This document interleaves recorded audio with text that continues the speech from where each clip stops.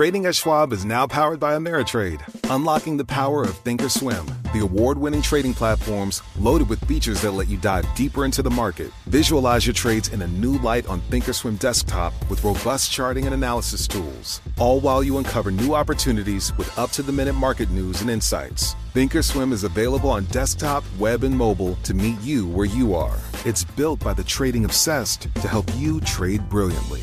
Learn more at schwab.com/trading. The Bloomberg Sustainable Business Summit returns to London on April 25th for a solution-driven look at the sustainable business and finance landscape, looking at the latest trends in ESG regulations, supply chain innovation, and transition finance. Speakers include leaders from CDP, Emirates Environment Group, TNFD, Seatrace, COA, and more. Summit advisors include Citi and Schneider Electric. Visit BloombergLive.com/SBS 2024 to learn more. Welcome to the Bloomberg Markets Podcast. I'm Paul Sweeney, alongside my co-host, Matt Miller. Every business day, we bring you interviews from CEOs, market pros, and Bloomberg experts, along with essential market-moving news.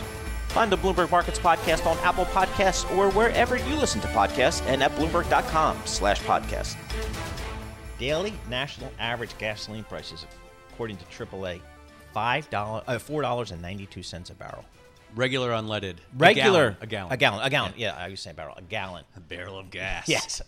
That would be enough to fill up my Raptor. Yeah, exactly. Now, it's just amazing. So that kind of brings, to me, that's inflation. So when everybody says CPI, X energy and food, I'm like, you can't X out energy and food. That's what we all 100% agree with you. Why would you?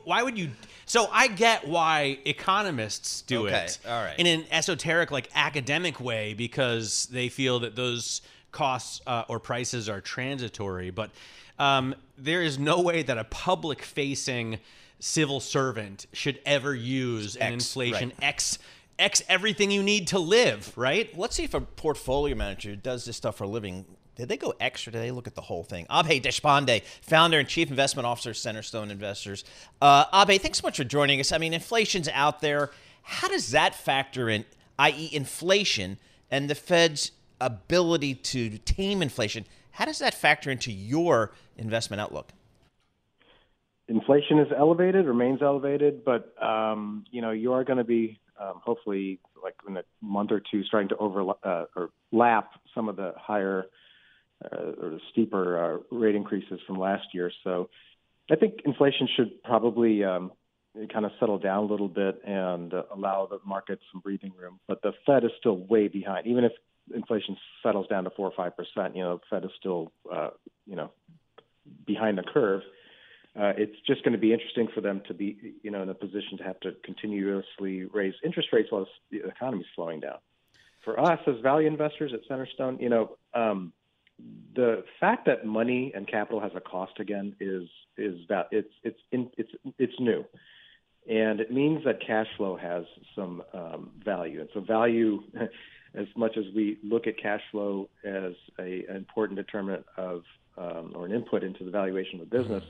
Companies that generate cash flows, i.e. the types of things we invest, should be, in favor, and they have been for the last many months now. So I just had breakfast over at the, where's that place we go? The Lowe's, at the Regency. Sure. It was wonderful. With a Power serial brokers. entrepreneur who used to always start these kind of revenue-generating tech companies, and just grow the top line and then sell them. Now he says, I'm done with that. I'm just focusing on cash cows. And we see the same thing, Abe, in ETFs, right? You see a lot of inflows into these ETFs that have big cash flow generating companies and out of the Qs. So is value finally going to overtake, for lack of a better word, because I know people quibble about the meaning of value and growth, but are we going to start seeing that rotation really stick this year? It's, it started about a year ago, the rotation, as it were, and now it's gathering pace. I think it's become fairly obvious that the large cap growth stocks are or were overpriced, and they're overpriced in an environment where growth is slowing. So then you look at your alternatives and you look at companies that have been kind of basically ignored for 10 years. We own companies that like Perigo and Ubisoft that are trading at fraction of their intrinsic values, companies that generate free cash flow and distribute that to shareholders through either buybacks or dividends. And so I'm of the mind that turn already happened.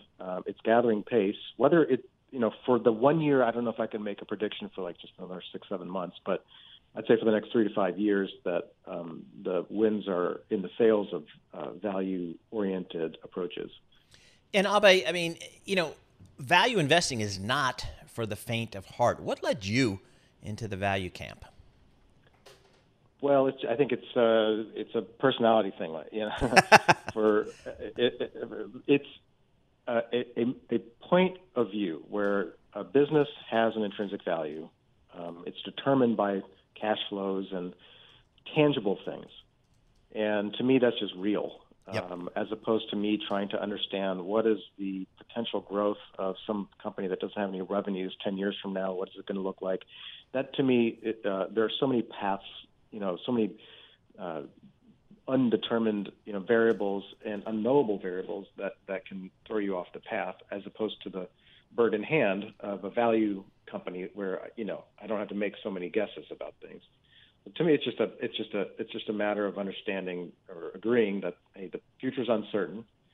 If the future is uncertain, the most value I can add, I keep on using that word, but the most value I can add to our shareholders is to invest in companies where there's some predictability to the outcome.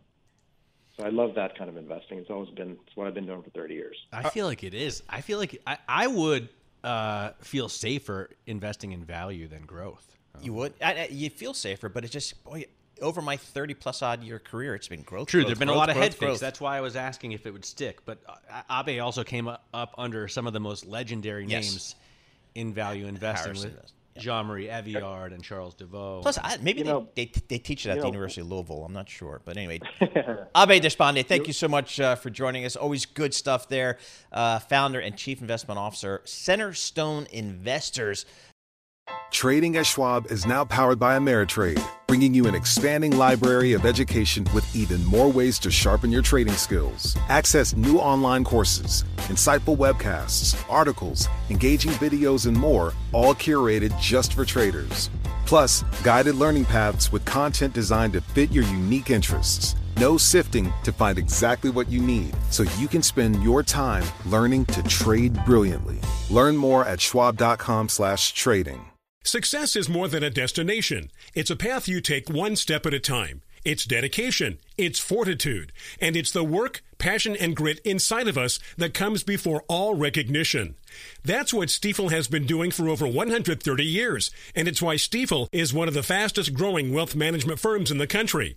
And Stifel goes beyond traditional wealth management to offer you a full suite of banking services, direct access to one of the industry's largest equity research franchises, and a leading middle market investment bank. Quietly, yet strategically, Stifel has built a company and culture unlike any firm on Wall Street. Because success is the drive it takes to keep pushing. It's the passion to keep investing. It's the best of each of us made better by the best in all of us. And that is where success meets success. Find a financial advisor at Stifel.com. That's STIFEL.com. Stifel, Nicholas & Company, Incorporated. Member SIPC and NYSE. I want to bring in Danielle DiMartino Booth. She is a big star here at Bloomberg Markets. We love having her on to give us thoughts on these markets and on the Federal Reserve. She's CEO and Chief Strategist for Quill Intelligence, former advisor at the Federal Reserve Bank of Dallas. So, Danielle, thanks so much for taking the time again to chat with us here. We have a Fed meeting next week. What should we expect? Well, I think that we should expect, given, I call them the Holy Trinity, John Williams, Lael Brainerd, Jerome Powell, that's the power seat, the vice chair of the FOMC, chair of the FOMC, vice chair of the Federal Reserve Board. They've maintained their hawkish stance. I think they've got their eye on September. Ira Jersey gave a really good runoff was just a few minutes ago. I think they have their eye on getting to that third 50 basis point rate hike in front of us in September and achieving that almost $100 billion a month runoff rate for the balance sheet. I think they're going to try and communicate that in this coming week's meeting. I didn't get a chance to ask Ira Jersey earlier about the auction this afternoon. Normally, I don't care about auctions. I probably care less than anyone else in the building. But apparently, this is a big deal today. I think it's going to be a $44 billion 3-year sale at 1 o'clock. And it'll be the first time that the Fed doesn't play a big part, right? The Fed's not playing a big part. And this will indeed be a litmus test for what the private investor community, what their appetite is. And, look, at these levels, I think that a lot of insurance companies, public pensions, initially there's going to be this massive amount of relief that they can come in and get short paper at high yield. And so I don't think that we're going to watch it closely, don't get me wrong. But to Ira's point, once we get further down the line and get through natural buyers, people who are desperate for yield, once we get through that population, I think then we're going to have to be watching out for what's to come in terms of, do we see the potential for higher rates because we have to pull buyers out of the woodwork? Danielle, over the next several months, what type of mistake could the Federal Reserve make that maybe you're on the lookout for, whether it be maybe too aggressive or maybe not aggressive enough? What's the mistake that you're maybe have on your radar? So I'm going to borrow the wisdom of Tom Honig, who I have tremendous respect for. He was the head of the St. Louis Fed for a long time. And he said that one of the mistakes that was made was that when the Fed was changing its policy stance, that they didn't stop and pause. And I'm not necessarily advocating for the Fed to stop or pause in September and just stop and pause for the entire cycle. But monetary policy does act with a lag. What we learned from the National Association of Credit Managers was that both collection times for services and manufacturing dipped into negative territory in May. That's the entire economy. Last time we had that was in December 2007, when the economy entered the Great Recession.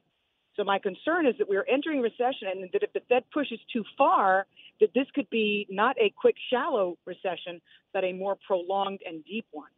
But you do think we are going to go into a recession, right? Because we've had a lot of big economists, big names, like I keep referencing Ed Hyman, push back against that idea and say at least it's not their base case for this year or 2023. Ed and I go back a long time. We're both University of Texas, crazy freaks. And I respect Ed, but everything that we're seeing, whether it's in car sales, I spoke to somebody who is at one of FedEx's biggest distribution centers in Portland, Oregon. He said he's never seen a slowdown like this in 25 years, just in terms of the sheer volume. And that's what we're hearing. We're hearing from Amazon. We're hearing from Target. They're sitting on inventory. Totally. Demand has been destroyed, and it's going to come through with a lag. I wouldn't be surprised to see another big number with consumer credit out later this afternoon, because Americans are putting more and more on their credit cards to sustain their consumption patterns. But that's not you can't prolong that, which Jan Hatzius at Goldman Sachs recently warned about. So are we in stagflation now? Are we in, or are we even worse, in a recession now, do you think? Do you think inflation has peaked, Danielle?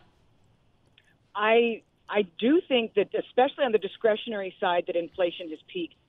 Jay Powell, he's trying to break the back of housing speculation, and that's where the policy mistake could come, because that input into the CPI is higher than it was at the peak of the housing bubble right now, and we know that it's going to continue to filter through at very high levels, 40% of the CPI, even if we see discretionary inflation come off its highs, which we know is happening. There are other very sticky forms, and going into a midterm election, politicians are going to be focused on headline CPI. They're not going to give the Fed the luxury of focusing on the core, and food and energy right now are not under the Fed's control. So, yes, discretionary inflation's off its highs, but there are other persistent sticky forms that continue to feed into the CPI inputs at the same time that I think it's highly feasible that we are already in recession. Right now, you've got GDP estimates somewhere around the 2% mark for the current quarter ending June 30th. By the way, I have a listener writing in asking if you think we've seen the highs in rates, or can rates go higher because the Fed has difficulty controlling inflation. This is something that Ira Jersey also is saying. He's at least close to, on the long end, the highs in rates. And I would agree with Ira, because there's only so much you can do to combat a turn in the labor force, and that's your biggest signpost for your long rates. We've seen two consecutive months of negative net revisions. We've seen 2 consecutive months of working part-time for economic reasons tick up. You've seen your underemployment rate tick up for 2 months. We're seeing signs of turning in the labor force. Once the labor force turns, you are past tense looking into the rearview mirror in recession. That signals your peak in long rates. All right.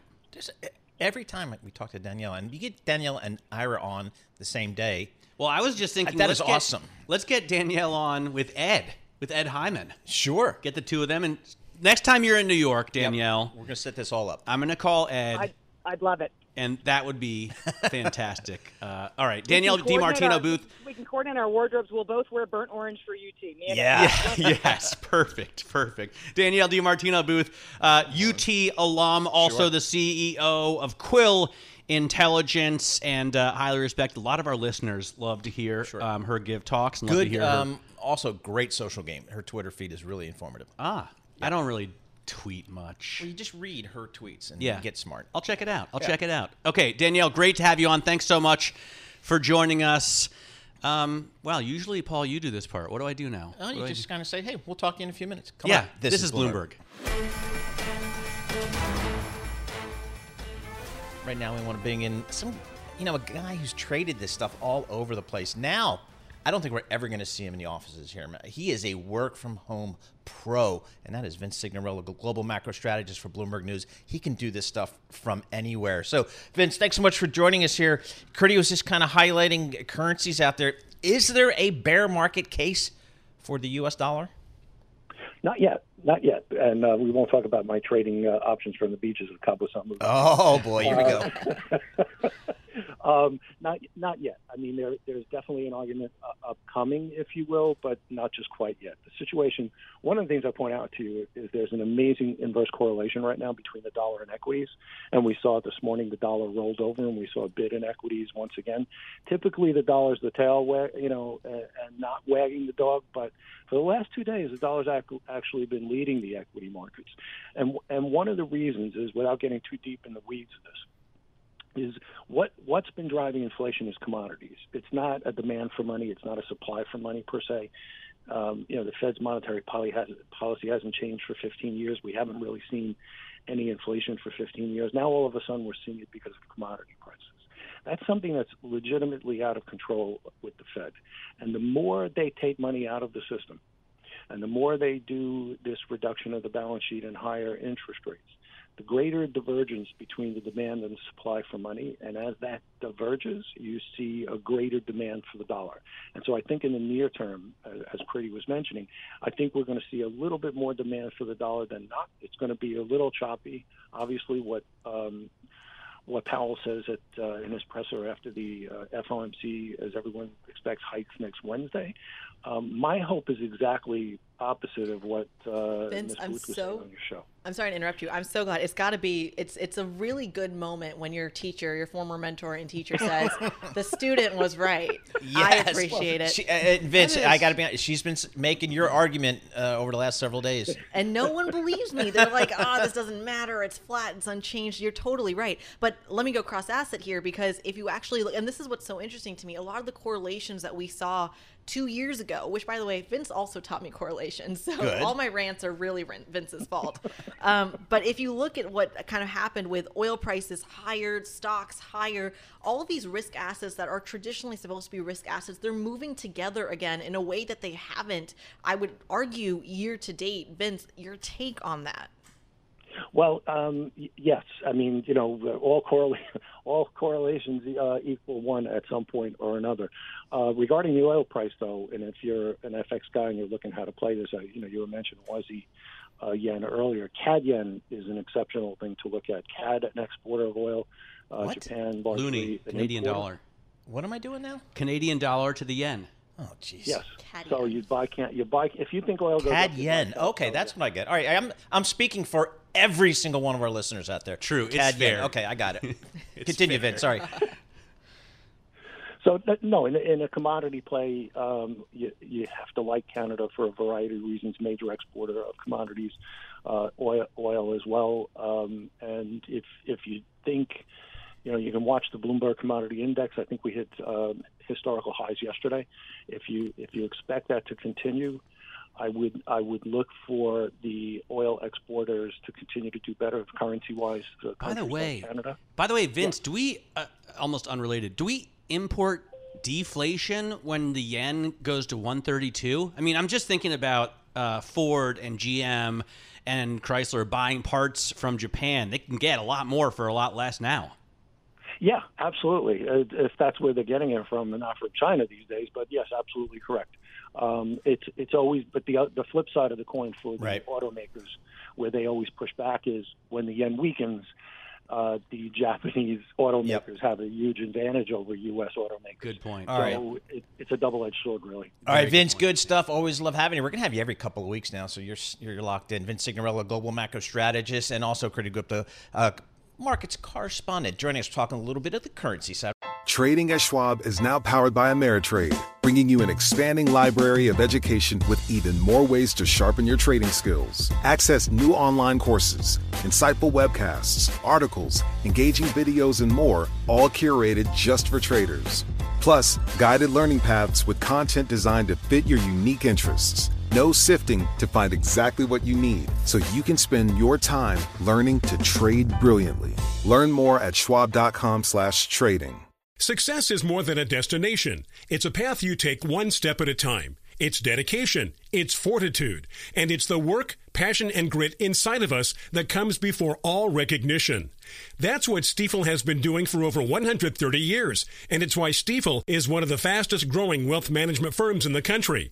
And Stifel goes beyond traditional wealth management to offer you a full suite of banking services, direct access to one of the industry's largest equity research franchises, and a leading middle market investment bank.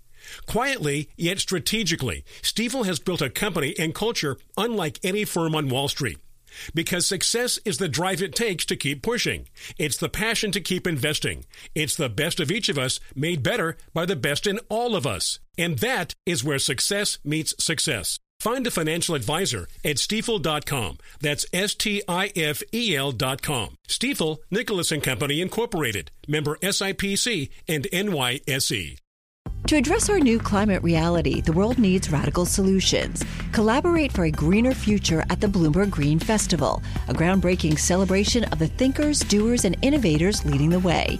From design and culture to technology, science, and entertainment, hear from inspirational speakers and immerse yourself in climate solutions. July 10th through 13th in Seattle. Title sponsor, Amazon. Get 20% off using promo code RADIO20 at BloombergLive.com/Green Festival. June is Pride Month, and a month when we're focused on equality issues here at Bloomberg. Today we bring in Organon CEO Kevin Ali to talk about women's health care and expanding health care for all.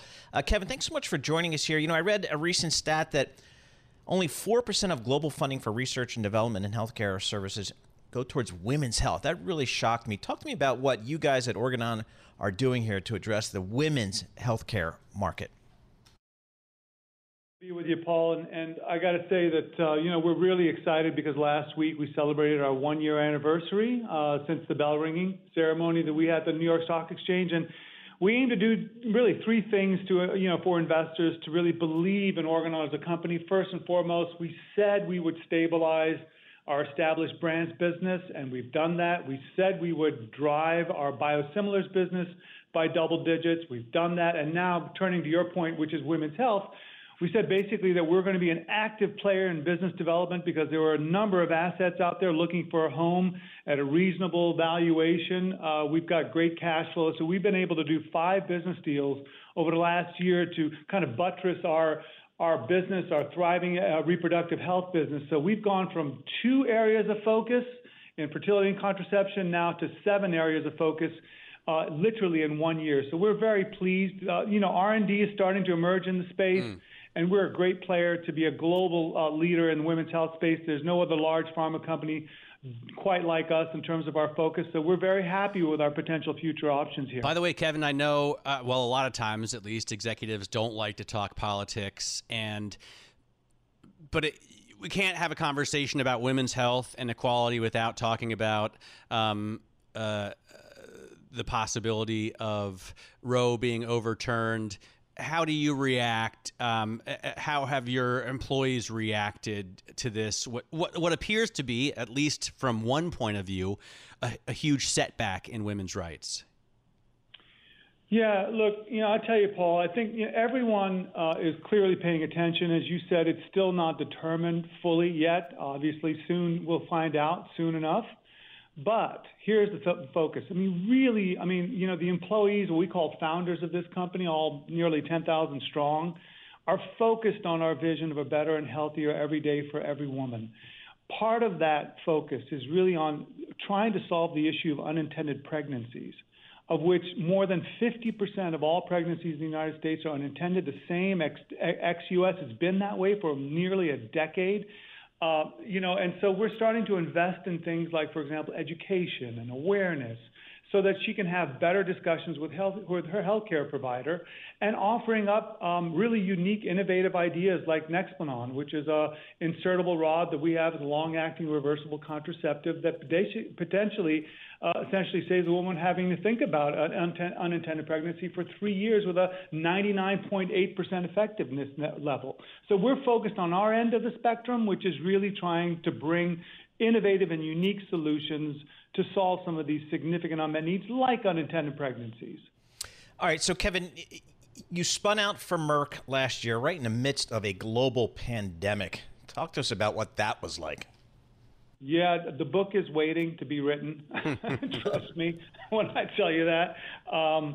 It has been tremendous challenge in terms of being able to wrap everybody up to get out from this business took a lot of complexity, a lot of folks involved, countless number of consultants and folks of that nature. But I think one of the things I've learned in this process over the last year, the stronger of a culture and purpose that you have, the more discretionary effort you're going to get from your employees. And the purpose was so well articulated and so incredibly connected to that created the discretionary effort. So you don't really need an office space to ensure everybody is, crossing the T's and dotting the I's. Everybody worked like crazy. And it's nice to say that now that we're 1 year, we can look back in the rear view mirror and say, all things have just gone beautifully well, knock on wood, because a lot of things could have gone wrong. And as a matter of fact, the consultants didn't want to scare me with all the things that could have gone wrong in a pandemic. But so far, so good. Knock on wood, all things being equal, we've been able to deliver everything that we said to shareholders and to investors and analysts, and I think are developing credibility in a very quick rate. And you've had a lot going on, besides the spinoff, very active in terms of M&A as well. What about the ESG phenomenon, which has grown at an incredible pace? You've just published your first ESG report. That's right. That's right. And look, from the first day we actually spun out, we saw a unique opportunity to connect our vision and purpose of a better, healthier every day for every woman to a very unique and differentiated ESG platform. And it's called Her Promise. And we actually published that literally a year after launch, which in itself is a tremendous achievement by the team. But the focus is on, solving some of these great unmet needs out there. That's why essentially the S in the ESG is one of our kind of superpowers, in the sense that, half of the product that we actually deliver, I talked about Nexplanon, our reversible, long-acting, reversible contraceptive, is given to low and middle income countries free of, essentially almost at cost. And so that essentially says we've got an opportunity to create more, opportunities like Nexplanon for the world, and the same thing for governance and the environment. All right, Kevin, great stuff. Thanks so much for taking the time. Kevin Ali, CEO of Organon, as a publicly traded company. OGN is the symbol. Thanks for listening to the Bloomberg Markets Podcast. You can subscribe and listen to interviews at Apple Podcasts or whatever podcast platform you prefer. I'm Matt Miller. I'm on Twitter at MattMiller1973. And I'm Paul Sweeney. I'm on Twitter at PT Sweeney. Before the podcast, you can always catch us worldwide at Bloomberg Radio. The Bloomberg Sustainable Business Summit returns to London on April 25th for a solution-driven look at the sustainable business and finance landscape, looking at the latest trends in ESG regulations, supply chain innovation, and transition finance. Speakers include leaders from CDP, Emirates Environment Group, TNFD, C-Trace, COA, and more. Summit advisors include Citi and Schneider Electric. Visit BloombergLive.com/SBS 2024 to learn more.